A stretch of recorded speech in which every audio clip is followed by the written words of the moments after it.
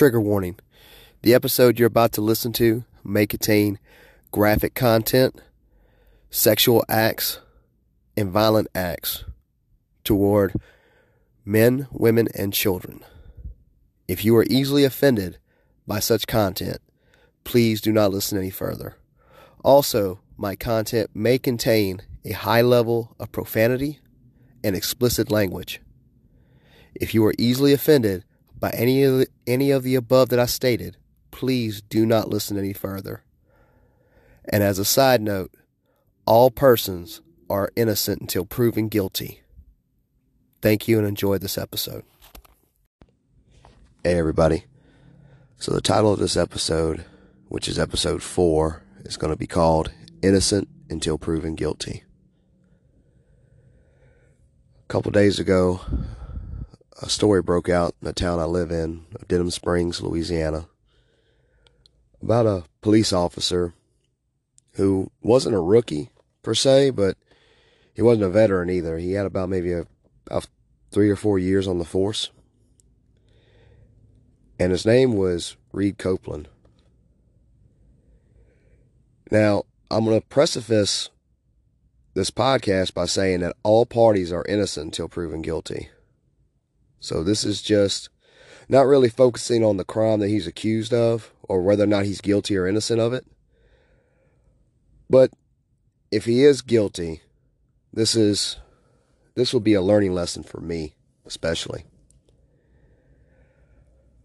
I have known Officer Copeland for a few years now, and when I heard the charges brought against him, it shocked me and it shook me. And it gave me a very chilling just outlook on how easy that these situational pedophiles can really hide amongst us. That is, of course, if he's guilty. Now, I'm not going to keep on saying if he's guilty or allegedly or anything like that from the remainder of this episode, because I'm already established that. This is just purely an opinion piece episode, and I'm just going to speculate on how I felt, what went through my mind when I heard the story, and what I thought about and reflected about Officer Copeland since I've known him for a few years. Now, I say I know the man. I wasn't best friends with him or anything like that. He was one of those officers that are kind of, I'll describe Reed to you. In his public image, very outgoing, all smiles, handshake type of guy, right? You could just easily approach him. He didn't have that badge, the badge is my superpower attitude that some police officers do carry with them. He just had kind of more of a laid back, chilled vibe to him. So when I heard that he had a charge against him of felony carnal knowledge of a juvenile, which in Louisiana is the technical term for statutory rape, and that is the consensual sex of someone who can't consent between the ages of 13 and 16. It floored me that that's what he was being accused of. Because of all the things I could think of this man would be accused of, something in the realms of pedophilia wouldn't be one of them. I mean, I could, I would rather have believed that, he was, taking dope money or taking bribes or something else. But not this, because it just didn't, the conversations I had with the man, and he knew my stance on pedophiles too. That was the scary part. He acted so subvert with who he was that he fooled me. And so I kind of reflect back too on people that worked with Denny Perkins in Livingston Parish, or people that knew Denny Perkins, right? Maybe people that just casually knew him like I did, how they felt when they found out about Denny Perkins and Cynthia Perkins' charges. And I'll cover those two individuals in another episode. If you want to, just look up Dennis Perkins, Livingston Parish, and you should see a bunch of articles about it. But yeah, Reed Copeland, sorry for the ums, by the way. It floored me. I mean, I don't know what else to really say. There was a lot of shock, anger, despair, because this was somebody that helped built up police relations in my community. This was somebody that was constantly proactive in the community. I mean, hell, he won the Lawman of the Year award in May of 2022, and it's only September 2022 right now. So only a few months later, he gets accused of this. But allegedly, from the students at the high school here in Denham Springs, they knew about his character. More so and better than the parents did. So one thing I'll tell you is that I don't have any children, and I definitely don't have any high school children. So if you parents that are listening, if you have kids that are in high school, talk to them more. Ask them, about every aspect of their schooling, if you can. Get the conversation going. Tell them about this situation and say, hey, do you have any bad feelings about anybody that's at your school? And then start talking to their friends as parents. Get some group discussions going on, because this is an epidemic and an ongoing problem. And the worst thing is that if Reed Copeland is guilty, then he is a situational pedophile, because he didn't fit the atypical standard profile for a pedophilic pedophile, right? He wasn't some basement dweller, some mama's boy or anything like that. This dude had a wife at one point, had a child, and I'm not going to mention his wife's name or anything like that. And please, if you do know his wife's name, do not go and harass this lady or anything like that. They haven't, from what I remember Reed telling me a while back, they were separated. So I'm assuming, I don't know what the whole situation was. He never did get into it and let me know when I said, hey, when he told me, I said, hey man, if you want to talk about anything, just give me a call. As a friend, as a casual friend, right? Just as somebody that was trying to offer some help. And I've had people tell me I need to distance myself away from any acknowledgement of this guy. But this was an eye-opening wake-up call for me as well, is that there isn't hardly anybody you can trust in this world. People aren't who they seem, and these monsters do live amongst us. It got me to thinking, now I really am suspicious of anybody that I know of, because it could be anybody. I mean, this guy didn't show off any signs that he was a pedophile, that he was a chauvinistic jerk or anything like that. Like, he was just pretty much a straight-laced guy. I didn't even hear dirty jokes out of him or dirty comments out of this guy, right? Like, normally, somebody that would kind of be leaning toward that proclivity of that type of behavior, they might, go overboard and excessive with some dirty jokes and everything like that. This dude hid this very well, if he is guilty of all this. If he is what they're accusing him of, right? And it is a shocker, for sure. And it did shake the whole town of Denham Springs, because a lot of them did feel this guy was a good cop, and he was a rising star on the force. He had his whole life ahead of him. So why do I find it hard to believe that he's innocent as well, is that apparently he ran. He fled. Now, I'm not saying that's a sign of guilt, but that definitely is not a sign of innocence either. And it's not a good look on you if you're innocent. It does not help your case at all if you're supposedly innocent. In fact, it's going to pretty much screw him over. They caught him over in Irving, Texas, which is the area in Dallas-Fort Worth where the Dallas-Fort Worth International Airport is at. Not saying that he was at the airport. They didn't say that or anything in any reports, but I would have to assume that if he was on the run, he was probably heading to that airport, maybe, and probably catching a flight. Or the other option is that he had friends out there and he was trying to hide out there. I mean, my first thought was that when he ran, he was probably going to go run back to where he's originally from, which I think was Arkansas or Missouri or something like that. or go run for the border in Mexico. Well, he can't extradite. I don't know why he chose Dallas. I don't know why he chose that area. Maybe he was just cruising along that way. I don't know. But I know now that they caught him. His trial will probably start soon, and it's going to be rough for him. What's even more sad is that this young man is a veteran. He served in the Marines, became a cop, became a hero cop,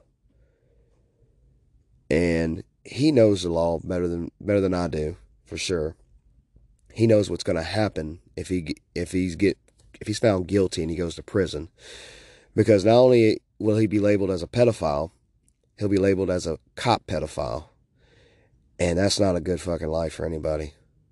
Sorry, y'all, that's not going to be a good life for that man. They do a lot of bad stuff to cops that go to prison. They do a lot of bad stuff to pedophiles that go to prison. So it's going to be doubly worse for him, for sure. Especially if they send him to Angola, DCI, Catahoula, one of these Louisiana prisons.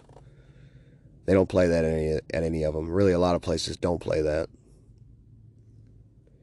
I don't know what kind of special treatment he might get. I mean, this is our good old boy justice system, so there ain't no telling. I beat myself up, and I feel like a chump for believing in this guy. I feel like a chump as well because maybe I could have saw something. Maybe I didn't. I don't know. It's hard, and I can kind of now relate. I mean, I don't know the full pain and the extent that a lot of parents go through when they find out a trusted friend of the family does this to their children. I can start to imagine it, and it's just I see things in a different light after hearing the story. This was somebody that I would have conversations with, not on a regular basis, but every time I saw him in town or something like that. And he worked extra details as well. What's even more creepy is that he worked a detail at places where kids were prevalent at, like these trampoline, indoor trampoline arcade hangout spots for families to bring their kids to and everything like that. He did a lot of those details. And by details, that's basically like the extra work that you get. You do your shift work, and then I guess on your days off or your off-duty hours, you can make extra money as an officer by being a security guard at some businesses and different places. And that's how they make their money, unfortunately, working all these extra hours. They lose a lot of their family time over it, right? So this is something that, he did as well. I don't know if he specifically chose those or not. But I remember talking to him about it. He said he didn't like it too much because there was always the families, like the parents were always getting into fights at these places. And he had to break them up a lot. And he didn't like it a whole lot from what he told me. But now, knowing what I know, I mean, this dude had a lot of access to children. He had a lot of access to a lot of people. My God, man. Is there anything we could have done any better? I don't know. And kudos for the people that reported it if it's true. I mean, we don't need people like that in positions of power. Because Reed was one of those cops that was moving up and was well respected in the force from people I've talked to. And he could have been in a position of power in the police department too. I don't know if he could have been top dog chief one day or anything like that, but he could have been, a sergeant, a lieutenant, a captain.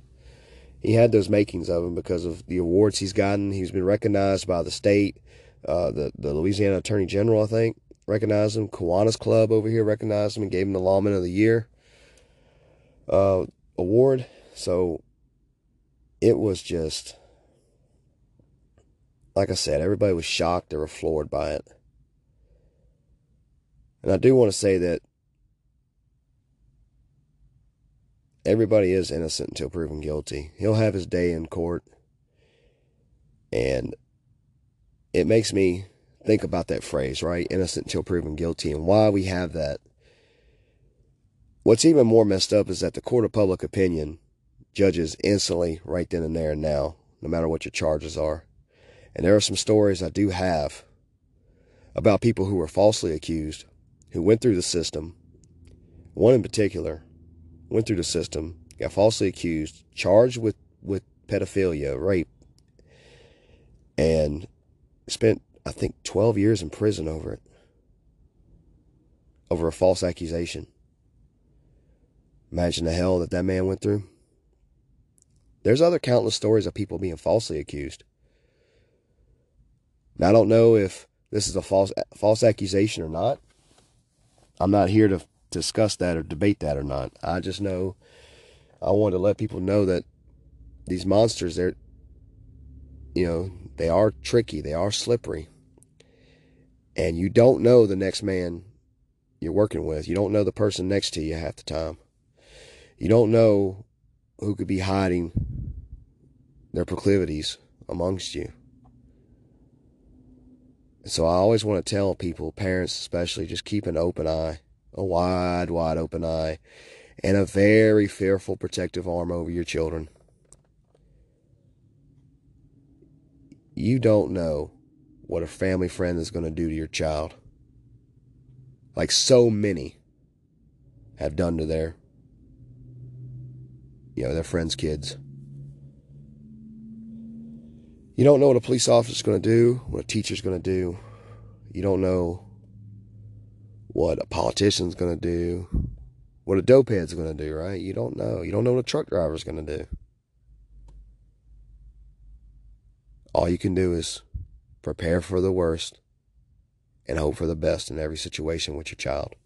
And that's it. And I know the last episode I did was about an ex-cop, and this one episode's about a cop, and I promise y'all this is not anything to bash police departments over or police officers. I know some people subscribe to the ideal that all cops are bastards, ACAB. I don't subscribe to that idea at all. I don't believe in that. I believe there are good officers out there. And I know there's going to be good officers who are listening or are going to be listening soon in the future. And just know that the public can support you. We will have your back. You stand up to tyranny, if you stand up to corruption, we will have your back. But y'all need to rise up.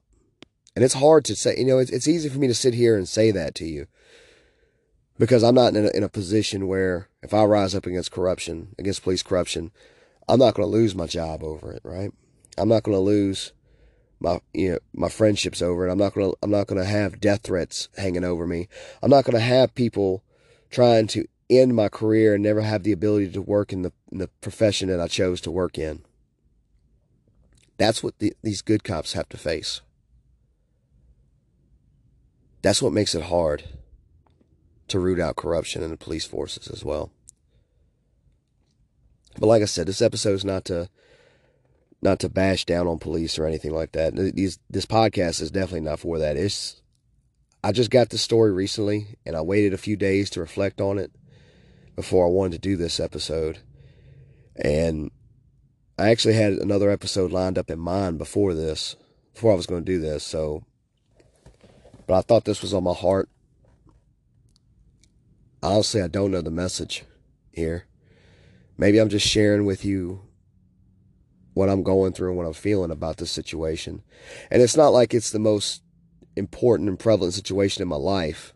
I'm just taking an aspect of something that I found out and just laying it bare with y'all, my thoughts and feelings.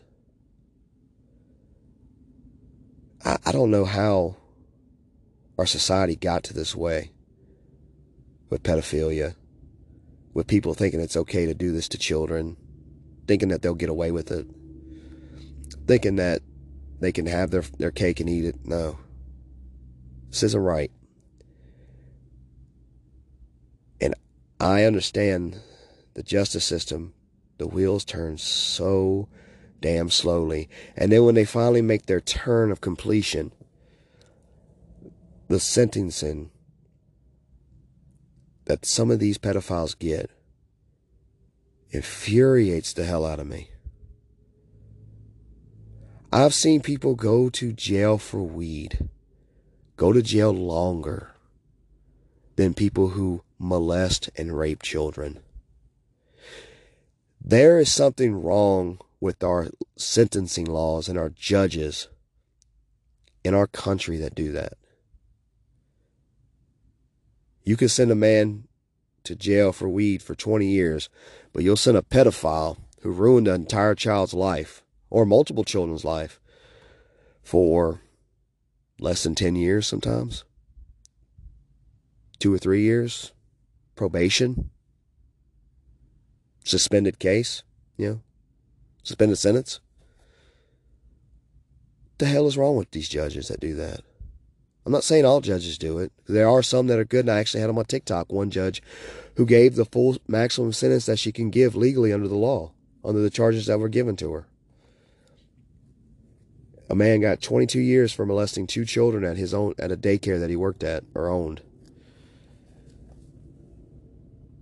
And the judge ripped this asshole a whole new one.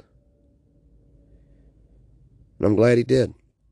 I'm glad she did. I'm glad that she admonished this man and tore him down. I think I'm going to go look into that case as well.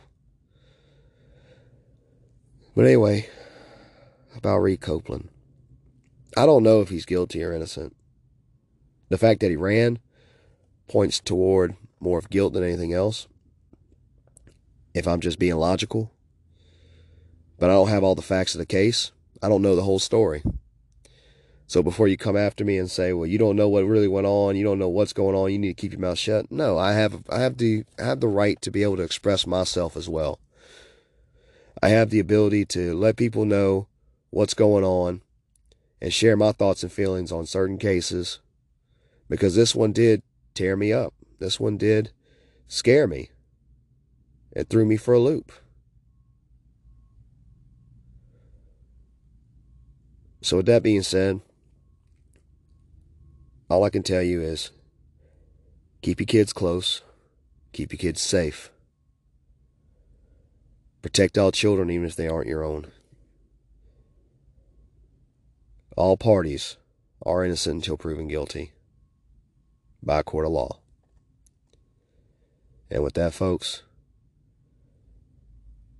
tread softly, carry a big stick. I love you guys. Bye.